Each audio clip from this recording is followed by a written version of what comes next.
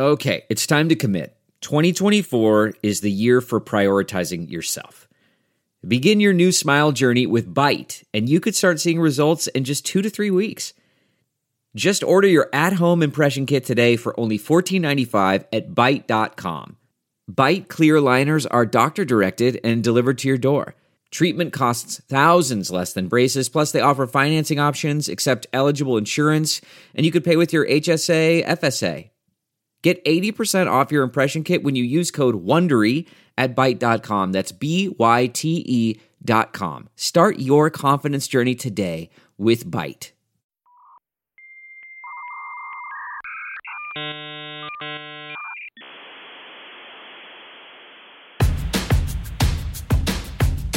I'm as mad as hell, and I'm not gonna take this anymore! Hey friends, this show blew my mind. Dr. Sudhir Gad joined me in studio. This guy, my goodness, he is a board-certified psychologist, a physician scientist, a commander in the U.S. Navy Reserve on active duty, and the medical director for the Center for Recovery and Wellness. Now, I may have gone through the gristmill of cancer, but thankfully one of the few things I've fortunately not ever had to deal with was major depressive disorder, anxiety, stress, suicidal thoughts and tendencies, or similar critical mental health issues, outside of it just being Jewish and crazy. Dr. Gad is specializing in low-dose lithium and the evidence-based research behind how it is helping and sometimes curing manic depressive and major depressive disorder. So it's really humbling to bring this conversation to my show where I'm the armchair expert in awe of the progress being made on behalf of millions of Americans facing critical mental health issues every day. But what truly blew my mind was when I found out the origins of 7-Up soda. Wait for it. Enjoy the show.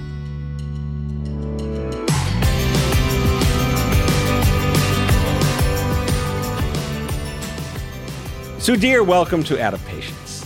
Thank you, sir. Pleasure to be here. Yeah, I was enthralled when your agent, manager, publicist, someone who rightfully should be on your payroll, hit me up and said, you got to have this guy on your show.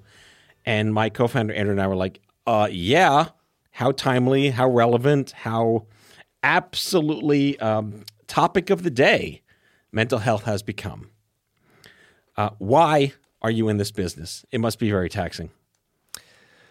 I think I had to be, and it is less taxing than it used to be, but it's certainly still stressful because there's just so much more I'm doing now. But I don't think I could have done what I am doing without certain discoveries and without certain realizations about lithium, and I think we'll talk a lot about that. But why, look, a few blocks from here are the Twin Towers where they did stand, right? And that's when I was in med school. That day was when I was in my first day of medical rotations just across the river at Brooklyn Hospital. And so it's quite etched as to what I saw that day and the people that I reached out to help and going to Ground Zero and feeling like the stories had a pull. The darkness of what needed to still be learned and understood and cultivated in mental health was still significant, and that only was more formative in why I chose psychiatry, which I didn't anticipate ever choosing before medical school. Right, and I grew up in the 80s when mental health were not words that went together before. You were just crazy, right? We just kind of threw people on the roof for fresh air. Right. That's how far we come in terms of society's recognition. But do you feel like, yes, 9/11 and maybe the housing crisis, there's been endless stressors on human civilization causing this. My question to you is, has it always been there, or are we now more aware of it? It has always been there. It's getting worse. And I think we're also getting more aware of it because we can use terms like this.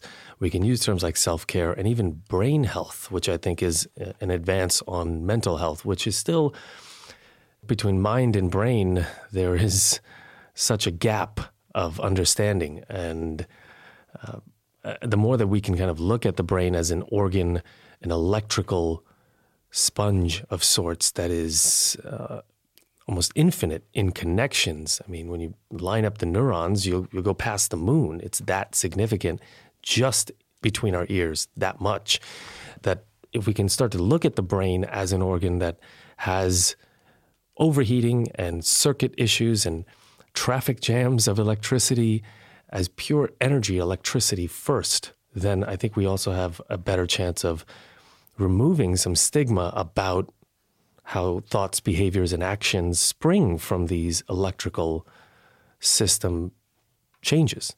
Was psychiatry always in your future, or you made a decision to go into that specialty? No, it was a building concept, right? It was, I mean, sure, I loved Fraser Crane. All right. I'm listening. Man, I got to meet that guy someday. I think I am going to meet Niles soon. I have David Hyde Pierce? That's right. right. Oh, my God. That's right. Count me jealous. I'm looking forward to June, a specific event where I hope to see him. But anyway, you know, whether it's the concept of being a doctor was what pulled me. I loved the furious curiosity that I could bring. I was a pretty furious kid, but not significantly destructive, you know, just wanting to be things differently and see things differently and do things better. And so the curiosity of this field of medicine, of what and the how and the why of living, it could never have been something I didn't do. I had to try to do that. And then once I got into it, I realized, okay, so am I just going to look up labs and imaging and be that pragmatic about healthcare? Because that seems pretty clinical, pragmatic, and, easy. I mean, it's not, but it was very whack-a-mole approach, it seemed like. It seemed like there was no room for artistic exploration or even time with people. So in psychiatry, I think there was this soft middle. And at times that's the problem, is that psychiatrists are seen as, you know, lesser or not practicing real medicine or, you know, not Well, it's a different elasticity emotionally with patients. You know, allopathy in traditional medicine, it has to be very linear. It's very scientific, very binary in many cases. You need this, you have this. Whereas you're dealing with all the cats inside your head, you know, trying to order them up when things keep making them worse and worse. Yeah, and you can't measure, and this is what you're referring to, is how can you really measure illness there, right? It was and pretty much remains self-reporting. The subjective. So where's the objective? And now we're beginning to find, okay, maybe there are ways to look at sleep patterns on your Ring or your app. Maybe there are ways to look at how you're using social media. Maybe there are ways in which your cytokines, which is what I've been researching lately and published on, and other people are as well, how inflammation is involved here. Overall metrics of vital signs of wellness and functioning are being applied where we didn't really think about this before. So it's going to add to it, I think, the ability to know when you're not at your best, for others to be able to know, and then what do we do about it? I mean, I'm a student of history, and again, diagnosed 27 years ago in the 90s, as I mentioned at the top of the show, very, very different environment to appreciate that there's more than just get over it therapy. And I love to talk about how in 1986, a group of people, some young rapscallions, joined in Albuquerque to invent an organization called the National Coalition for Cancer Survivorship. The very first time it was even an idea that how you live your life with and beyond cancer is more than just biology. And survivorship was mental health. We just called it that. And I wish I had that when I was diagnosed, but to get involved and see how the cancer community, I won't say was the birth of mental health in disease, but it really did help, bring more awareness to that. You know, I think, what did Lance say? Lance Armstrong, cancer may leave your body, but it never leaves your life. The gift that keeps on giving. And that's tons of post-trauma. I mean, I still have anxiety 27 years later, but do you feel that we're kind of beyond you have to go through crazy shit to have PTSD, where just living life in today's frenetic culture is just conducive towards it. Yeah, no, I think you bring up really two things I would love to talk about. One is, the influence of cancer and how we talk about it, and not just being a cancer, quote, survivor, but where is the zone of prevention? How do we even apply mental health concepts to improve cancer outcomes, right? I don't even think Sloan Kettering does as good a job as they could on this concept. There's so much more we can do for someone going through chemotherapy, which is a blanket term for something that is evolving by the day in terms of immunotherapy, in terms of more targeted treatments, in terms of not just using insane stuff like vincristine, right? Oh, God, yes. So that's a trigger word for me. Excuse me. I'm horribly offended, sir. So, these chemicals, they don't have to be used at the dosing or without a lot of the holistic components that enhance outcomes. That's all really important. Remarkable data coming out on lithium use in small amounts and sometimes higher amounts with cancer treatments and before cancer treatment, even in prevention-wise. But can you get PTSD without being traumatized? Isn't just living right now, looking around at burning this planet down while your bank account burns with it, and being worried about just walking outside, going to school, or turning on the latest flash of hell from either Eastern Europe or China, or Turkey and Syria as of this taping. Right. Yeah, the earthquake. When you know the Earth is now pissed off, right, and coming back with its own array of mechanisms, whether they be viruses. I like to call viruses the Earth's immune system against us, the antigens. Right. We're us, the virus. We're the parasites. Yes. Absolutely. So, of course, you could have PTSD from that while you're on your phone and you can't even look around at the beautiful world we still are in. Yes, amidst images that you're not in, to live now is more traumatic in many ways because the bigger issues are so seemingly out of our control, but they're not. I think the word dopamine has become a cultural trope at this point now, but let's talk about that. The dopamine hit, right, of social media, reinforcement, what's it called, informed bias, right? It just keeps us addicted to the things that they know make them money and make us, I'll say just more crazy as a metaphor, but the entire point is to drive us to endless consumption so it becomes a self-fulfilling prophecy that we just destroy ourselves. Is that accurate? It may be. I mean, that's very... Just say yes. Come on, Doc. Look, when you mention the dopamine, I think about, and devices, I think about kids right now, right? And dopamine used to be about sex, drugs, rock and roll, Sundays, ice cream, Sunday AE, right? Oh, God, Sunday E. Who says that anymore? Wow.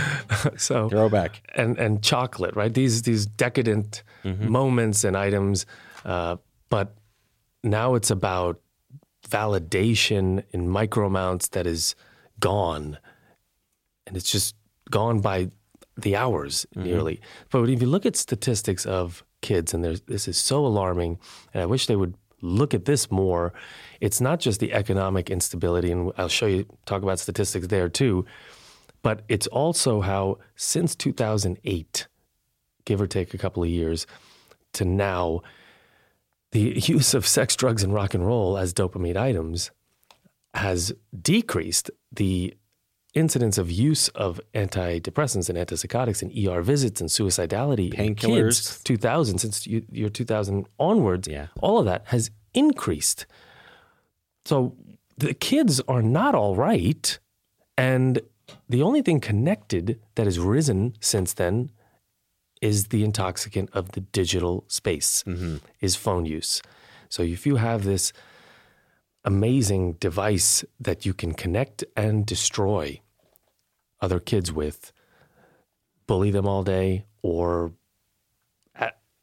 adore them all day to the detriment of your grades, you will overuse it. That brain, pre-25 for girls, pre-20-ish, give or take, for boys, is more or less unformed in its inhibitory connections.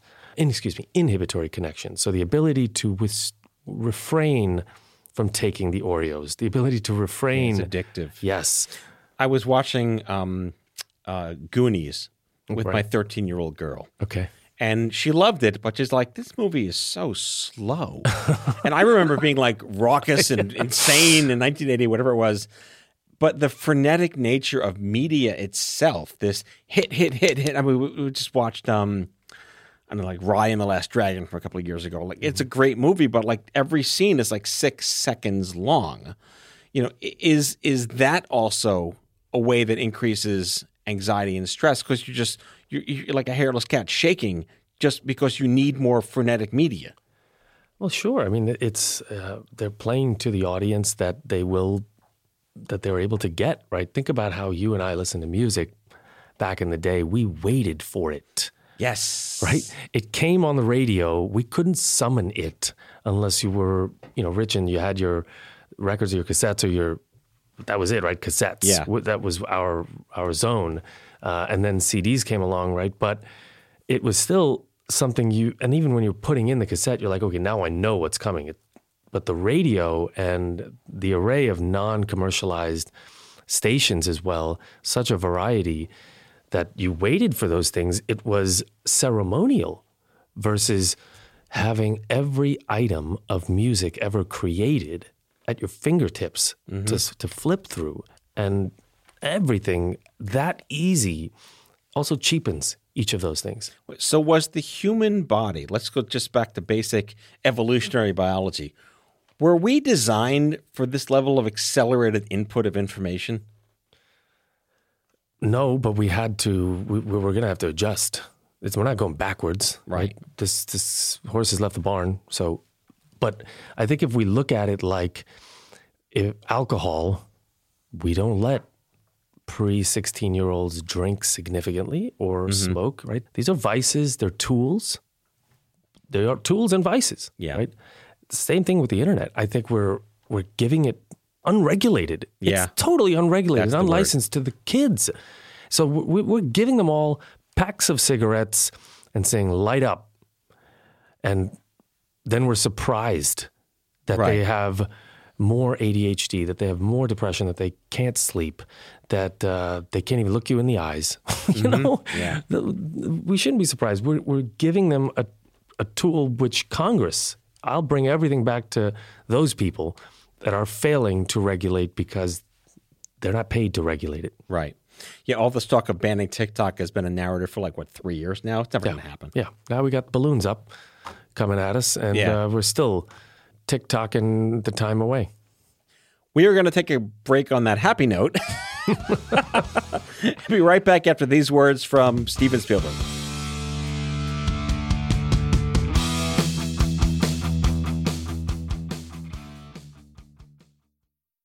Angie's List is now Angie, and we've heard a lot of theories about why. I thought it was an eco move. Fewer words, less paper. No, it was so you could say it faster. No, it's to be more iconic. Must be a tech thing. But those aren't quite right. It's because now you can compare upfront prices, book a service instantly, and even get your project handled from start to finish. Sounds easy. It is, and it makes us so much more than just a list. Get started at Angie.com. That's ANGI, or download the app today.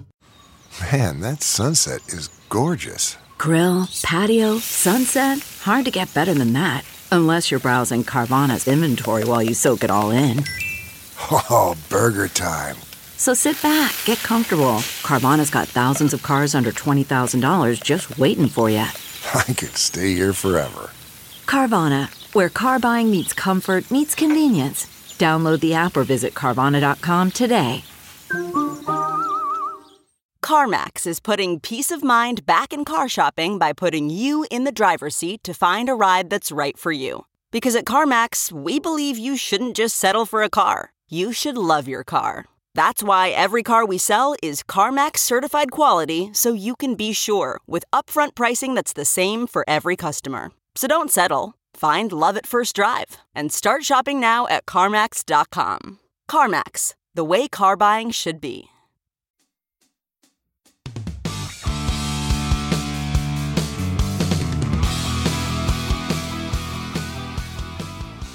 All right, let's talk about our favorite third element, lithium. Yes. It's got a crazy history. I was doing some research. It was used for mania in the late 1800s. Somehow Denmark and then the Nordic countries are leading the way as the happiest countries, whether it's lithium or too much sun or not enough sun. But it was not approved by the FDA till like 1970. So it was unregulated. What helped it get regulated? Well, the history goes back to the beginning of time, actually. Right? Well, it is an element. It is, and it's as you said, the third element, but it's also the first solid. It's the first metal. It's the Led Zeppelin of metal. Nice. Okay. I see what you did there. I'm sorry. It ignited the Big Bang. Okay, and even now when NASA looks out at the universe and looks at stars, it measures the amount of lithium present in each of those stars, in each of those suns, to see whether or not it has exploded off, contributed lithium to neighboring planets. If the lithium level in the star is low, it means there are exoplanets around it. So it is life-giving. And that's already remarkable in the physics of it. But then when you get it to how it is literally in every rock, lithos, lithium means rock in Greek, and it is in every person, mammal. It is in us already. It's an essential trace element, as per the WHO as well.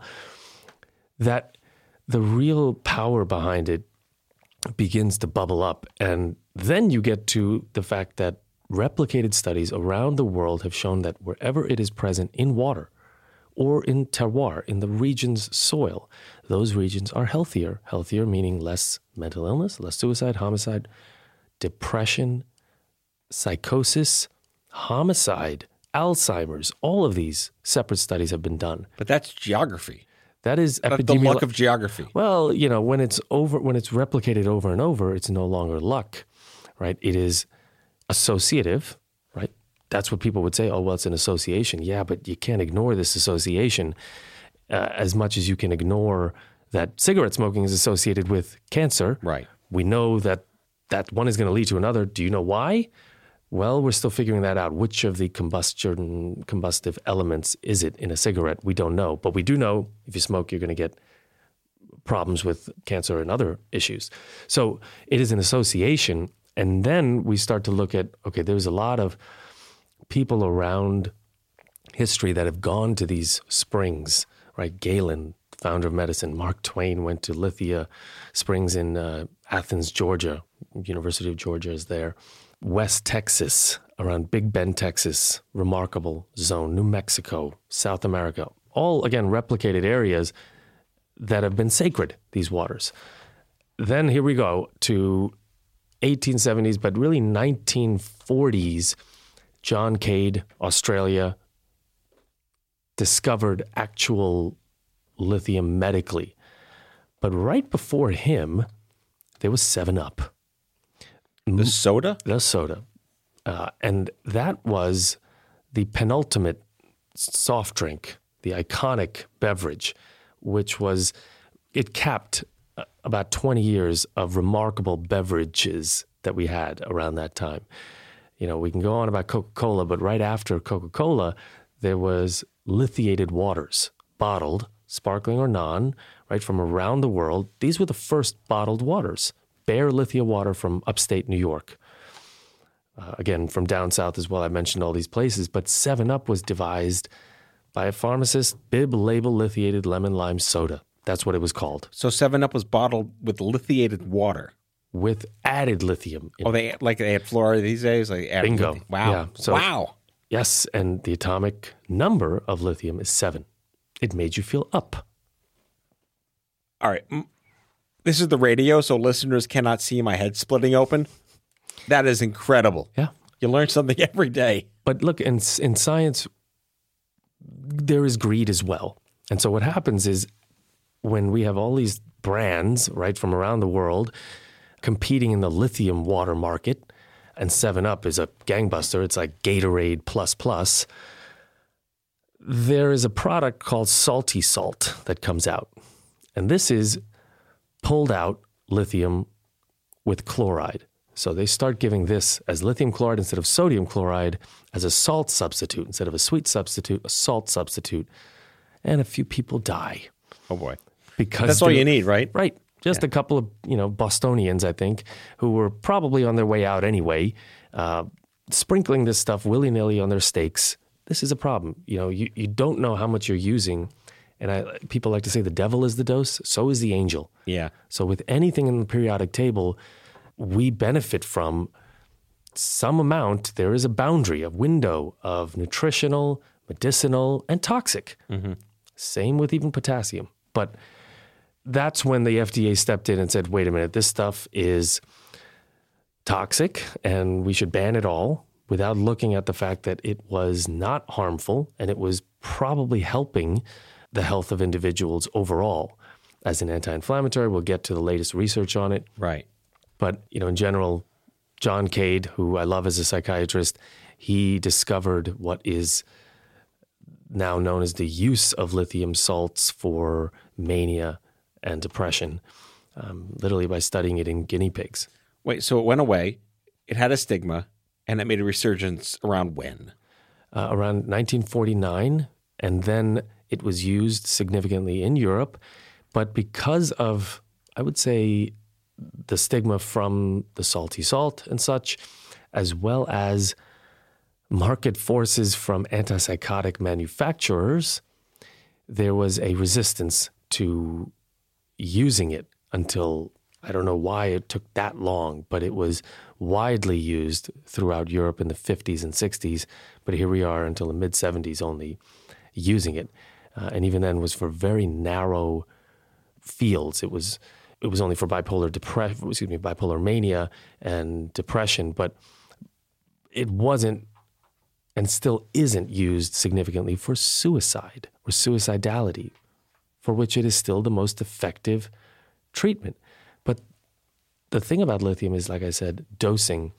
The dose for bipolar is between 600 to 1,200 milligrams of lithium carbonate, which is about 150 milligrams of actual lithium. Is that daily? Daily. And it saves those individuals' lives, but still, we got to monitor it. It keeps them out of hospitals, keeps them working and living. This is evidence-based at this point. Absolutely. This is knowledge, it's fact, it's data, it's published. Indeed. Those are the dosages, and I'd still say less is more, even for individuals with real diagnosed bipolar disorder. But at the other end, all the way at the other end, is that presence in the water. So if we're talking 150 milligrams of elemental lithium at one end, at the extreme high end, the other end is 1 milligram in water per liter. Okay, that amount is around the recommended daily allowance that we're talking about most in the most recent nutritional research 20 years ago onwards. And the dose that I'm studying and using and even taking is about 25 milligrams. Wait, so you're not just the Hercule president, you're also a client? I have to be, because again, if I you're going to walk the walk and talk the talk. Bingo, right? Yeah. And I do it to prove safety, but that's not proof. That's anecdotal. But I can speak to it. I can tell people that I've studied it and other people now are studying it. And this is in that middle zone between nutritional and low dose lithium, which is, again, 25 of lithium carbonate. Or when I tell people who are curious, I say, you go lithium ahead. Curious? Lithium curious, yeah. And they hear the 7-Up stuff, and I say, look, you can get this over the counter. It is at that around lithium orotate would be that molecule, and you can look this up. There's some reputable companies. Around 25 milligrams or less is what you'd start with. You probably wouldn't feel anything negative on day 1 or 2 at all, period. But you might, at that tiny dose, feel improvements in mood, sleep, sharpness, right? Especially the importance of REM sleep. As we age, we lose it. It's because of this enzyme called GSK3, which lithium inhibits. So that is an easy gateway to thinking that this isn't bad. This is actually a little bit of wind at my back. And that's why I started Third Element Water. because... Right, your company. Right. I wanted to create a lithium product that I knew was made in the USA, up in Minnesota, also included 8 vitamins and minerals that we are generally deficient in, according to the CDC, between BCD, iodine, calcium, iron, a couple more, but it included just that perfect amount of lithium in a flavored lemon lime fizz. Did you bring enough for the whole class? I'm happy to share some with you, but No, I'm kidding. I want to talk a little bit about your life. You are in the psychiatric world. You deal with patients of many different spectrums of challenge, right? And you've had patients. I was reading on your site and some of your articles. You've had patients die. They've killed themselves. Yeah. I don't know if that's what's the appropriate way to say that? They've taken their lives. Sure. I'm an 80s guy. I don't know what to say anymore. But this notion of that tragedy, how do you – I mean, lots of doctors listen to this show, many oncologists who lose children every day in the cancer ward. How do you go home and reconcile that? How do you turn that off, or can you turn that off for yourself and your family? You can dial it down. I don't think you can turn it off. And I think you want to learn from and honor, right, the people that you were given the trust to help. So I know that I've had 2 patients that were in my private practice kill themselves. And each time there was a very eerie suspicion the next day. And then I heard the news.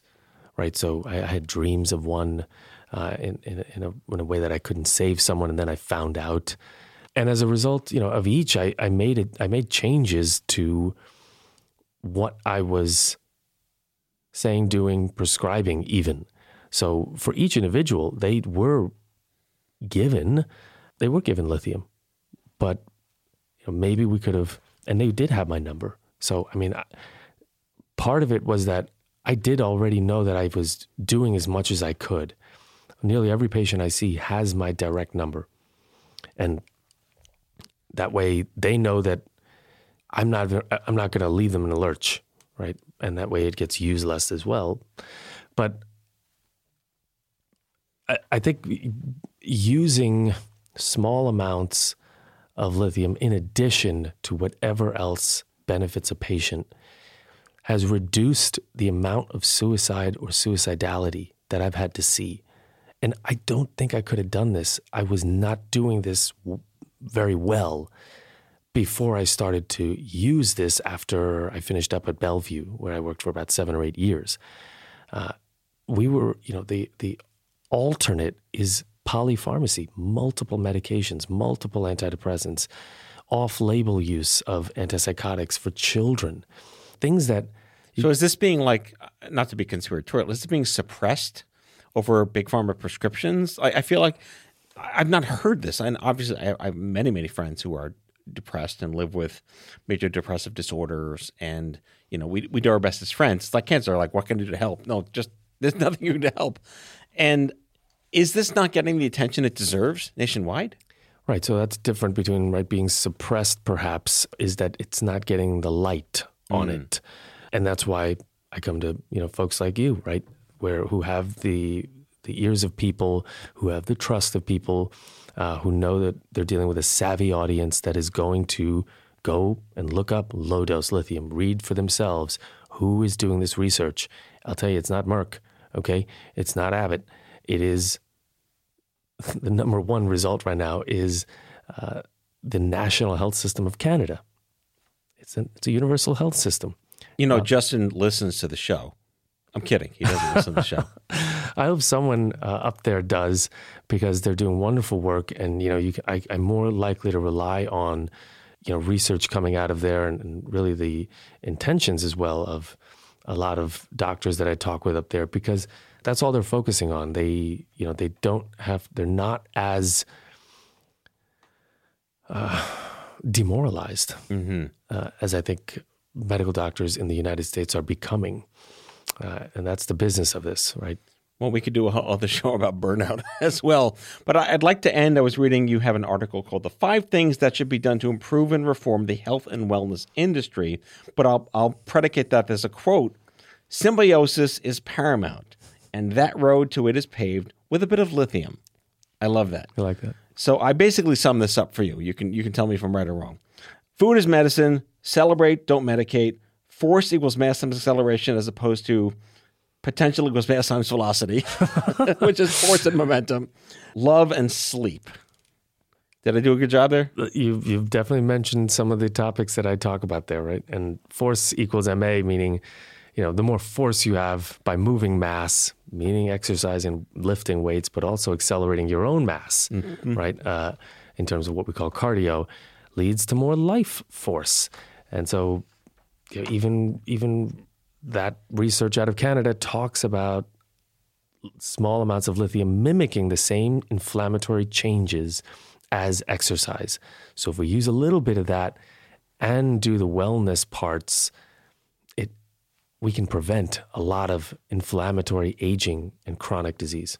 All right, well, we're going to go out after the show, get a drink, and write Lithium the musical. Deal.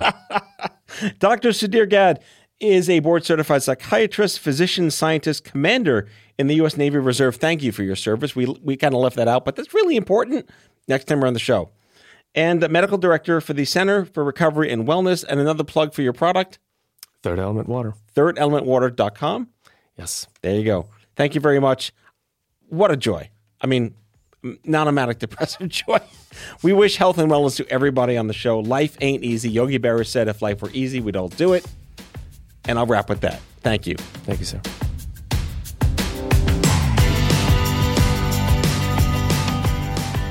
Out of Patience with Matthew Zachary is an Off-Script Health production.